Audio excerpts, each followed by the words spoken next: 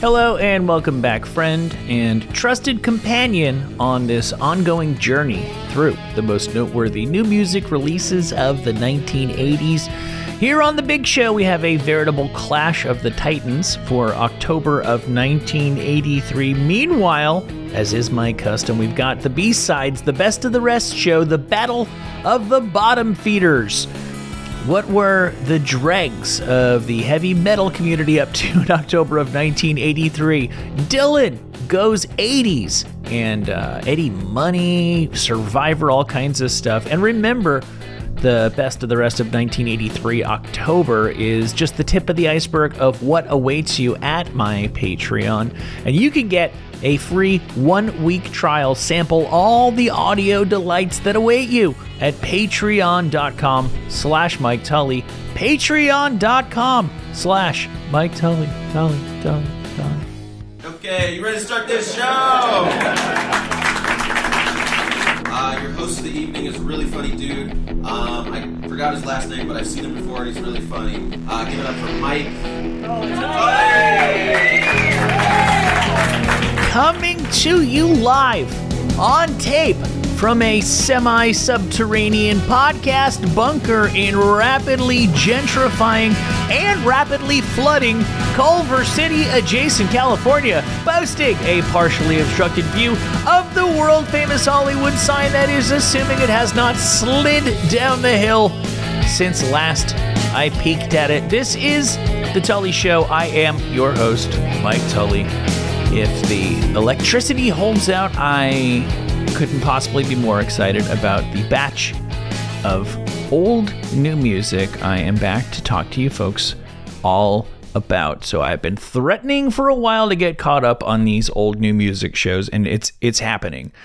I hereby commit to doing a new releases from 83 show, one per week, until we are current and locked into the month we're supposed to be in. Just a big change that is merely a prelude to a much bigger change, a bigger set of changes that are coming to the Tully Show.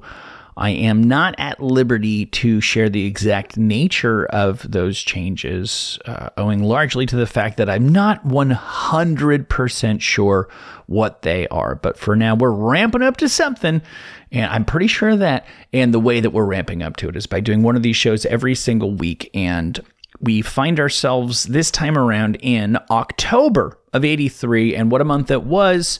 Talked about it so many times. It's the fourth quarter. The labels are bringing it. Established artists who they know can move units. They put pressure on these people, sometimes financially incentivize them to release an album so that kids can ask for it for Christmas, receive it under the Christmas tree. Although this time around, at least a couple of the big albums we're going to be talking about were debut albums, at least solo debut albums. So obviously artists who had not yet established themselves, but in whom the labels had all sorts of faith that they were going to be able to move units. And at least in a couple of those cases, the labels were extremely correct. So here's the deal, folks.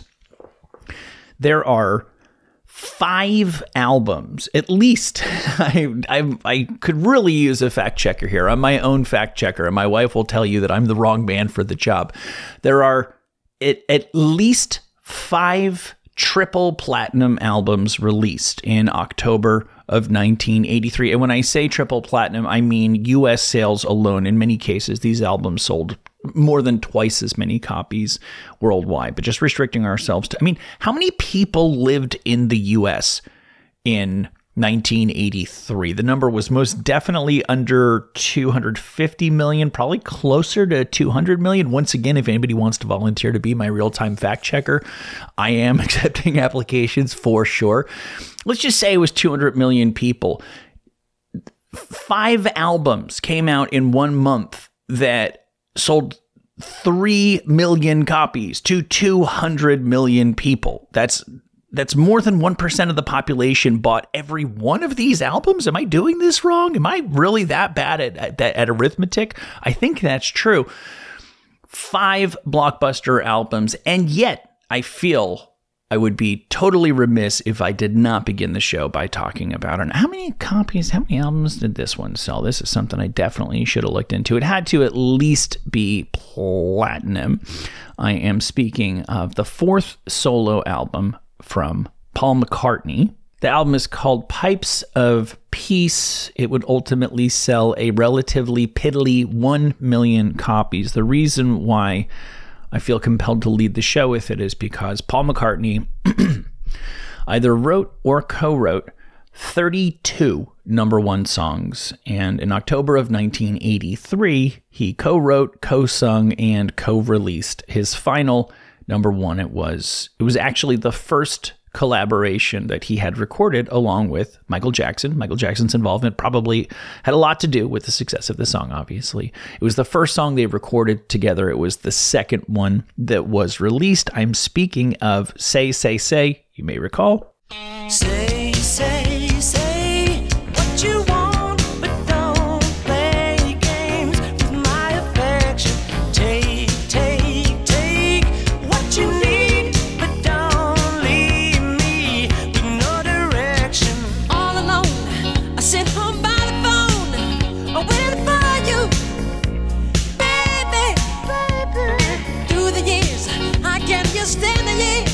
My place didn't for you, you know I'm crying. You may recall the music video for this. Did they make a music video for The Girl Is Mine? They must have. I don't recall it, but they're a pair of rascally traveling snake oil salesmen. Anyway, there's a bunch of interesting trivia around the two collaborations between the two artists. Paul McCartney says one day he gets a phone call. He assumes it's a young girl who's a fan who's somehow gotten his phone number, and he's going to have to go crack some skulls with his security team. Needless to say, the young girl on the other end of the line ends up being Michael Jackson, who says, Paul, do you want to make some hit songs together? And so they get in the studio, and this their collaboration, for one thing, sows further dissension between Michael Jackson and his producer, Quincy Jones. Quincy Jones had always kind of ruled the studio as his own private fiefdom and bossed Michael Jackson around. And this is like the first time Michael Jackson's been in a studio as a solo artist without Quincy Jones telling him what to do. And he finds that he's able to make creative decisions just fine all by himself. And he has just as much success as he does with Quincy Jones. And I think they would record one more album together after this, and then Michael Jackson would move on to try to show the world that he never needed Quincy Jones. Felt like Quincy Jones got too much credit for their mutual success. Of course, there's the famous story that Paul and Linda McCartney and Michael Jackson are having dinner together during the recording sessions for these two songs. And Paul goes, the real money is in owning other artists' catalogs. Look at how much money I make from owning the Buddy Holly catalog. But the thing is, Buddy Holly is dead. Michael Jackson's like, oh, that's a great idea. Legend has it, he even tells Paul McCartney to his face, someday I'm going to own all of your music. Michael Jackson, a man who in many, many ways not famous for reading the room very well or understanding the social cues that most of the rest of us would have picked up on. He does buy the Beatles catalog. He does make tons of money off of that. And that did not make Paul McCartney very happy. That was sort of the end of their friendship. But I think so Paul McCartney has already collaborated with, he's trying to hang on. He wants to be a perennial hit maker. The hits are not coming as readily, as easily as they did, obviously, with the Beatles, even in the early day, as they did with the early days of Wings. So he collaborates with Stevie Wonder, and they make Ebony and Ivory, and it's a big hit. So he's looking around going, who else can I collaborate with? And boom, the new Beatles, Michael Jackson, comes to him and asks if he wants to collaborate. I think when people remember their collaboration, the song that comes to mind is The Girl Is Mine, which I think neither of these songs are amazing, but I think that one is clearly the lesser of the two. Very often, this is the knock on collaborations. The two artists want to come together and bring their flavors, their shticks together, and they end up sort of doing like almost a cartoonish self-parody of their own sound.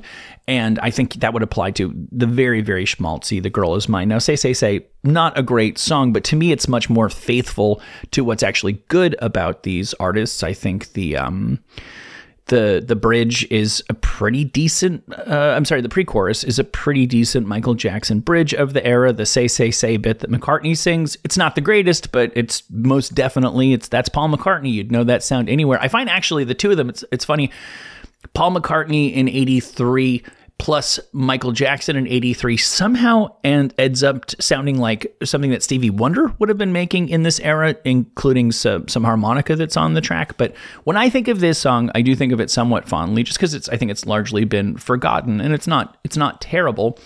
I don't really think of the hook so much as I think of the bridge. It only happens one time in the song, but to me, this is good McCartney and it is good Michael Jackson, and they put themselves in a situation where it was a piece of music that for just a brief little moment of time really did make sense for both of them on their own terms. Perhaps you remember, perhaps you don't. Here is that little bit.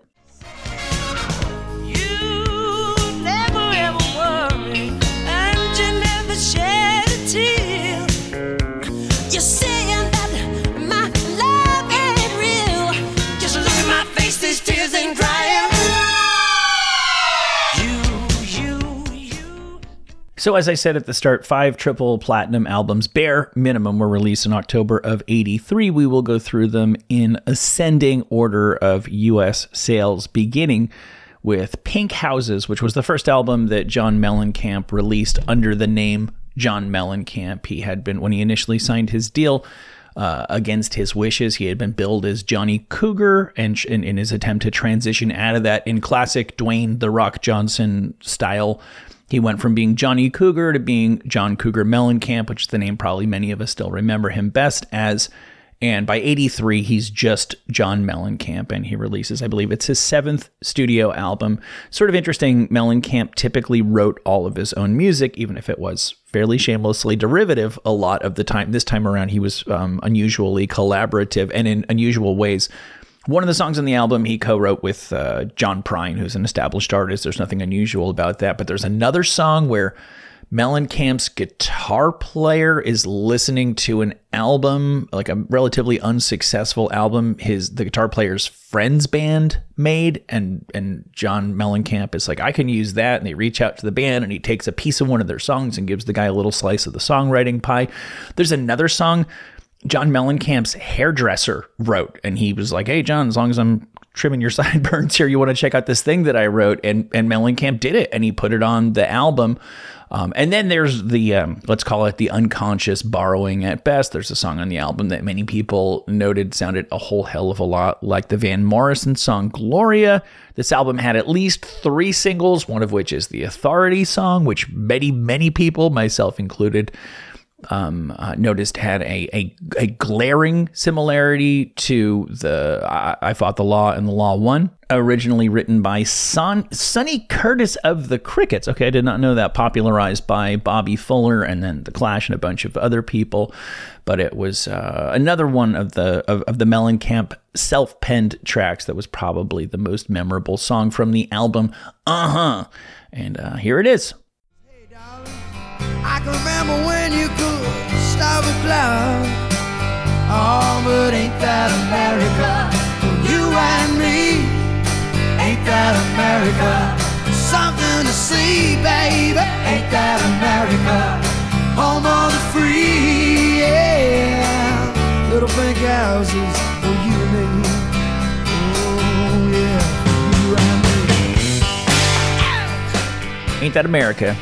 I was kind of shocked to learn that the self-titled album from Genesis, released in October of 83, outsold Mellencamp in the U.S. alone, just barely though, at 4 million copies sold domestically. Kind of surprising, although the band did have an existing fan base to draw on for sales, because it was really only one standout crossover single. So we find Genesis at a really, really interesting point here. You know, there's 2 different Genesises. There's the Peter Gabriel Genesis, which is very progressive and not pop in the slightest, and frankly kind of hard to listen to the uninitiated, to modern ears, at least my modern ears. And then he leaves and they're high and dry and they got to make an album. So Phil Collins fills in for vocals for an album, and it works and they move forward. And as Phil Collins talks about in his excellent memoir, really the Peter Gabriel had been the progressive rock guy in the group. All three of the other guys were just kind of following the leader. All of their collective sensibilities leaned much more towards the pop side of things. And you can just hear with every album, they're just slowly moving in the direction of what Mike Rutherford, Tony Banks, and Phil Collins really are all about on a personal level musically. And I always love, straightforward pop is great, and I love straightforward pop, and we're going to be talking about quite a bit of it here today. But I always love when a band kind of like strains how far they can go outside of the pop box while still making something that is, radio ready and totally accessible. And in this case, you have this band that over the course of the better part of a decade has been slowly bending towards making pop music. And, after this, Phil Collins' solo album is off to the races. And then they make the very, very straightforward pop album, Invisible Touch. And then the one after that, the pretty terrible We Can't Dance. But here in 83, you could still hear the tension, and that's what makes this sort of so fun. Although in this particular track, all three of the members agreed that they were essentially doing their best homage to the Beatles. Phil Collins even trying to do kind of a Ringo Starr impression on the drums. The song just kind of got forgotten in the shuffle. This doesn't come up on the 80s nostalgia playlist very often, I don't think. But I think it's a great song, and I'm willing to bet many of you agree with me.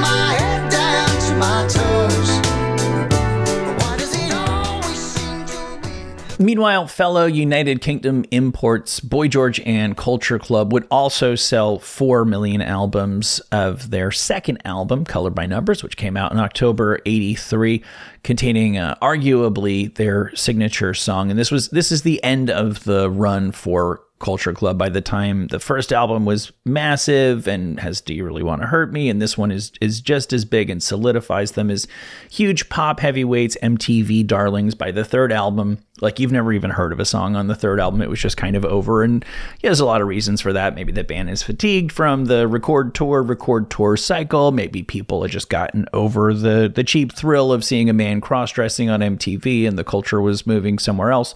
I think the band, and particularly Boy George themselves, would tell you that the real problem was heroin. But here in 83, we find them in absolute top form with multiple successful singles, including this one right here. You string along, you string along. Come a chameleon. You come and go, you come and go. Loving would be easy if your colors were like my dream. Red, gold, and green. Red, gold, and green. The 1980s, a low-key, pretty big decade for harmonica. Harmonica prominently featured on that song right there, and also on the Paul McCartney and Michael Jackson collaboration with which we started the show. Next up, selling 7 million copies ultimately here in the States, the debut album from Cyndi Lauper, She's So Unusual. And Cyndi Lauper is not her debut album on a major label. It's her solo debut. She'd been in this band called Blue Angel out of New York from like the late 70s. And if I understand correctly, like from the jump, as soon as they were showcasing for labels, people were saying behind her back and to her face, you're the talent, you got to ditch these guys and go solo. And to her credit, she was very resistant to the idea, but she put out an album with Blue Angel and it didn't go anywhere. And I guess really having no other options, she went solo to terrific success. It's funny. Obviously, pop culture just loved Cyndi Lauper, and she was so MTV ready, and she was so radio ready. And then there was that whole crazy rock and wrestling connection collaboration thing with the WWF, which ended up spiraling into the Saturday morning cartoon. She really was ubiquitous for a couple of years there. But I wasn't very aware of it at the time, but there was this sense of, her versus Madonna. They both had similar styles. They appealed to similar demographics. They were both out of New York, kind of who's going to be there can only be one, who's going to be the Highlander of that particular vibe, that particular lane. And it seemed silly looking back because Madonna was just so gigantic and Cyndi Lauper never really replicated the success of this album. But, I remembered it as being, no offense to Cyndi Lauper, I'm actually a huge fan, but, sort of like Johnny Depp versus Richard Grieco on 21 Jump Street. At a certain point, one person just drank the other one's milkshake. But you do forget how successful this album actually was. As I said, 7 million copies, and more to the point, like just how many singles there were. I actually listened through most of this album the other night. There's 5 songs that you would absolutely remember that were big hit songs from this album. There was a 6th single, When You Were Mine. That's actually a very good song that Prince wrote, but it didn't really do any damage on the charts. And that's not counting a song that Cyndi has largely disowned. It's one of my favorites from her. It was included as a bonus track in some editions. The song Good Enough, or Goonies Are Good Enough. It was the theme song from the Goonies. She hates it. I don't know why. I think it's awesome. I think it's probably actually my favorite song by her. But did Madonna ever have an album that had 6 hit songs on it? That's a pretty tall order. I'm not sure that she did. So yeah, for a minute in time there, not only were Cyndi Lauper and Madonna head to head for pop supremacy, I think at a moment in time, you definitely could have made the case that Cyndi Lauper was winning. Of course, there's no doubt that I just kind of prefer her vibe to Madonna's. I like her style. She just I feel like I like the person. If I'm picking up Cyndi Lauper's vibe correctly, I just think she's a really, really cool chick. There's no doubt she's a wildly superior singer to Madonna. Just classically powerful voice, and also just, it's not for everybody, but a super unique style to boot. And this album featured, as I mentioned, 5 to 6 hit songs, including her signature.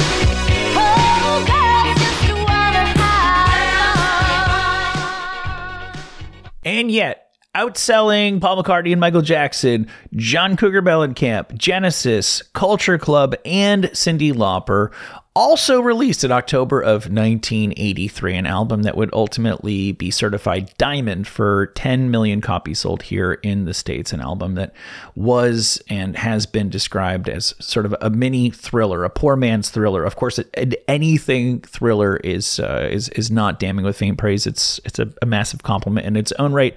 I'm speaking of the solo debut from, can you even guess who it is?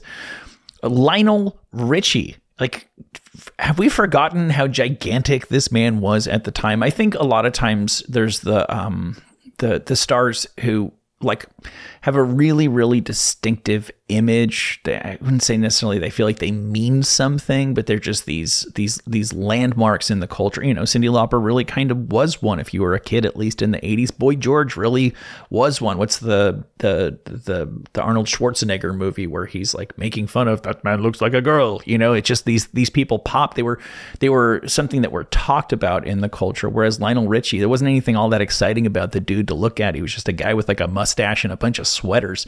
This is the golden age of pop stars wearing sweaters for sure. But he delivered like hit after hit, and to the tune of 10 million copies sold. And there's a bunch of songs you would remember, successful singles from the album. Can't Slow Down, most prominent of all, this one right here. We're going to party, caramba, fiesta, forever. Come on and sing along.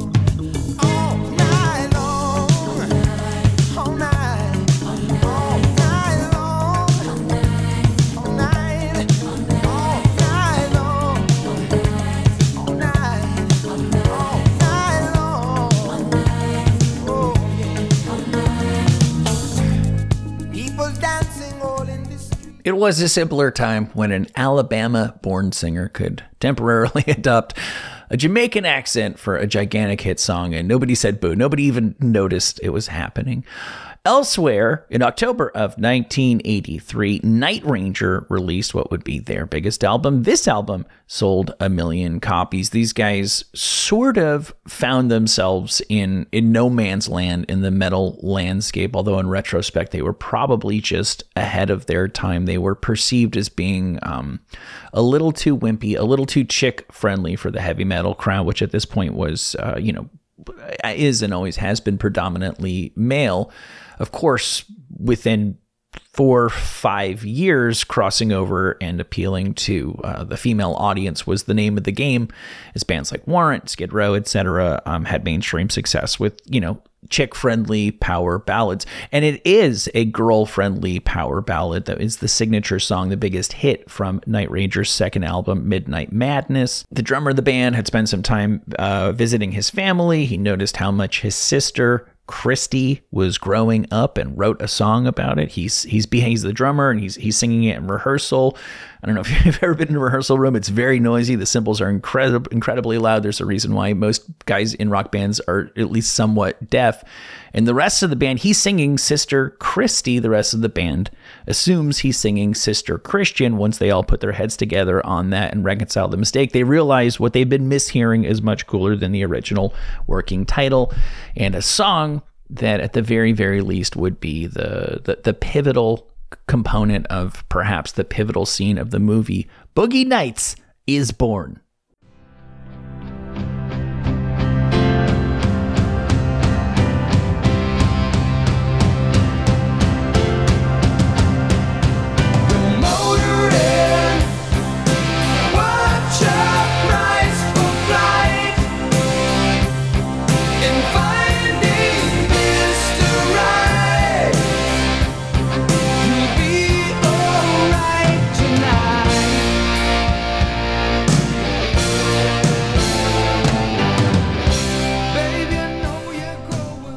And with that, we have come to the end of the albums that sold 1 million copies, which were released in October of 1983, and indeed in rather dramatic fashion. There's 3 more albums I want to talk to you about. I would be willing to wager that the 3 of them combined did not move 1 million units, at least in the first decade plus of their existence. And yet, I'm pretty excited to share each of them with you. First, and I guess foremost, the debut album from Danish metal act Merciful Fate, which I'm willing to bet that there are some people for whom that name doesn't even ring a bell.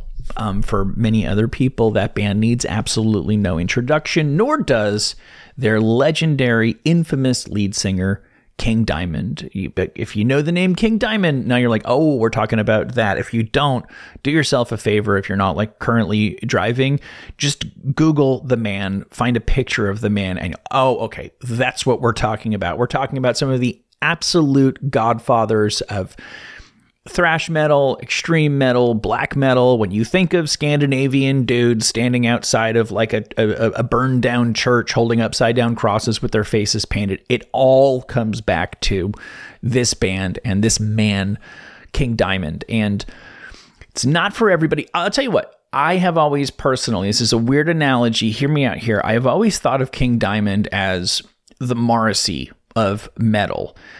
There are lots of people who love, UK indie rock from the 80s, and they love the Smiths, and that's totally fine. That's totally normal. And then there are some people who love that stuff who just cannot deal with the Smiths, cannot deal with Morrissey, and you just totally get it. And in large part, it comes down to the voice. It's just this very, very singular, very dramatic thing that they have committed to. And, if you like, The Cure and Depeche Mode, and I play you New Order, and you're like, man, I just don't get it. I don't like it at all. Like, I'm like, really? You don't? Why?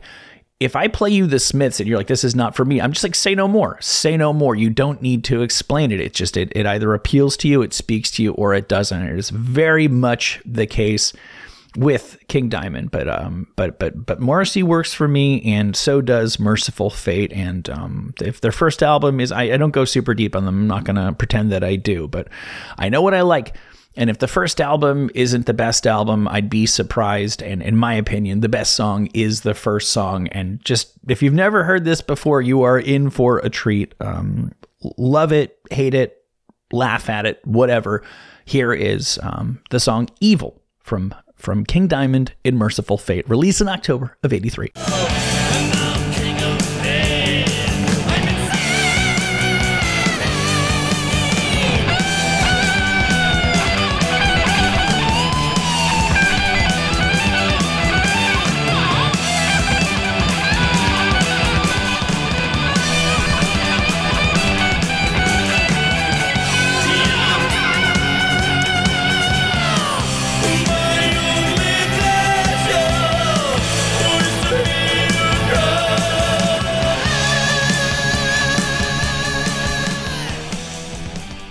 Next up, an album that peaked at number 51 on the UK charts, did not crack the top 200 here in the States. It's a band many people still have never heard of, but screw it, man. It's my show. I do what I want. We're going to talk about Cocteau Twins and their second album, Head Over Heels. This is one of my all-time favorite bands. It's taken a long time, but I unmistakably hear a strong influence of what they did way back in the early 80s into the early 90s.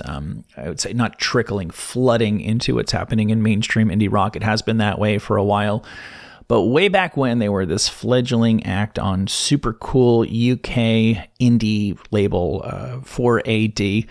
And in the very beginning, they did these very like ethereal soundscapes. By the end, they were doing something sort of recognizably like pop song structures, but it was always weird. It was always inaccessible. There's always these big lush guitars and keyboards. And the vocalist, Elizabeth Fraser, decided pretty early on, rather than writing decipherable lyrics to essentially, she'd mix in words and stuff, but for the most part, she just did this made-up gobbledygook nonsense babble language that kind of sounded like it meant everything and nothing at the same time. And it's just a weird stew that somehow really, really worked. She's one of the most talented vocalists I've ever heard. Don't sleep on this woman being... Like when you talk about the great female vocalists in music, the great vocalists in music, like nobody's going to bring her name up, but she absolutely belongs in the conversation. She really is that talented as a singer and as a melody writer. And as I said, they would sort of go back and forth in the early days between doing stuff that was sort of plotless, that just sounded nice, but wasn't really a song. It was more of an atmosphere. But here is one of the early landmark moments where they put it together into like a recognizable song. And it is a recognizably great song. I dare you to disagree with me. Cocteau Twins and Sugar Hiccup.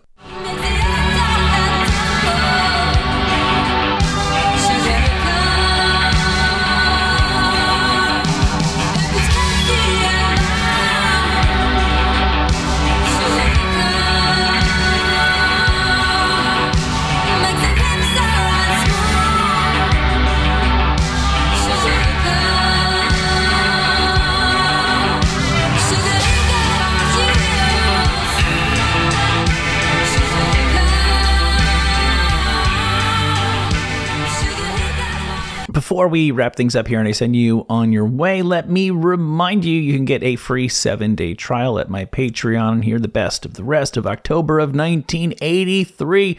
What was Bob Dylan doing in 1983?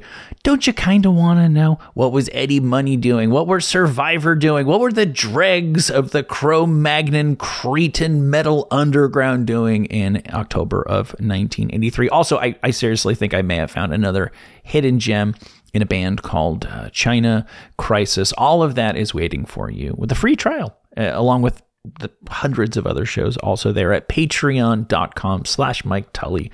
Patreon.com/Mike Tully. Pretty easy to remember. But lastly, sadly, really tragically, the final release from the Carpenters, who were, we associate them strongly with the 70s, but the last album did come out in 83. And sadly, this was a posthumous release, at least for the singer and frontwoman, Karen Carpenter. You may or may not know the story. Nowadays, it's just so commonplace. I don't remember a world where we weren't aware of eating disorders and the dangers of eating disorders, but it just wasn't a thing that was talked about, I guess, back then. And Karen Carpenter essentially died from anorexia. I mean, technically she had a heart attack, but it was brought on from complications.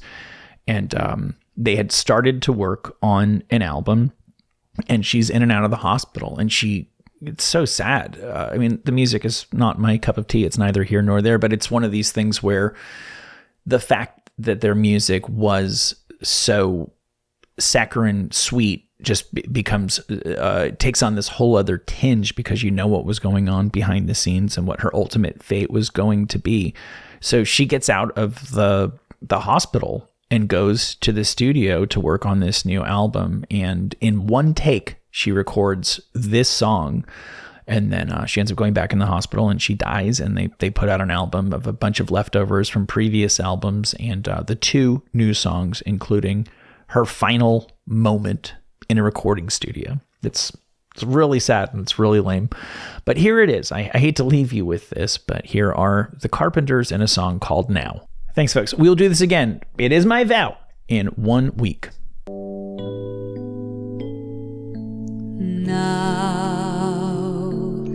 Now when it rains, I don't feel cold. Now that I have your hand to hold, the winds might blow through me, but I don't care. There's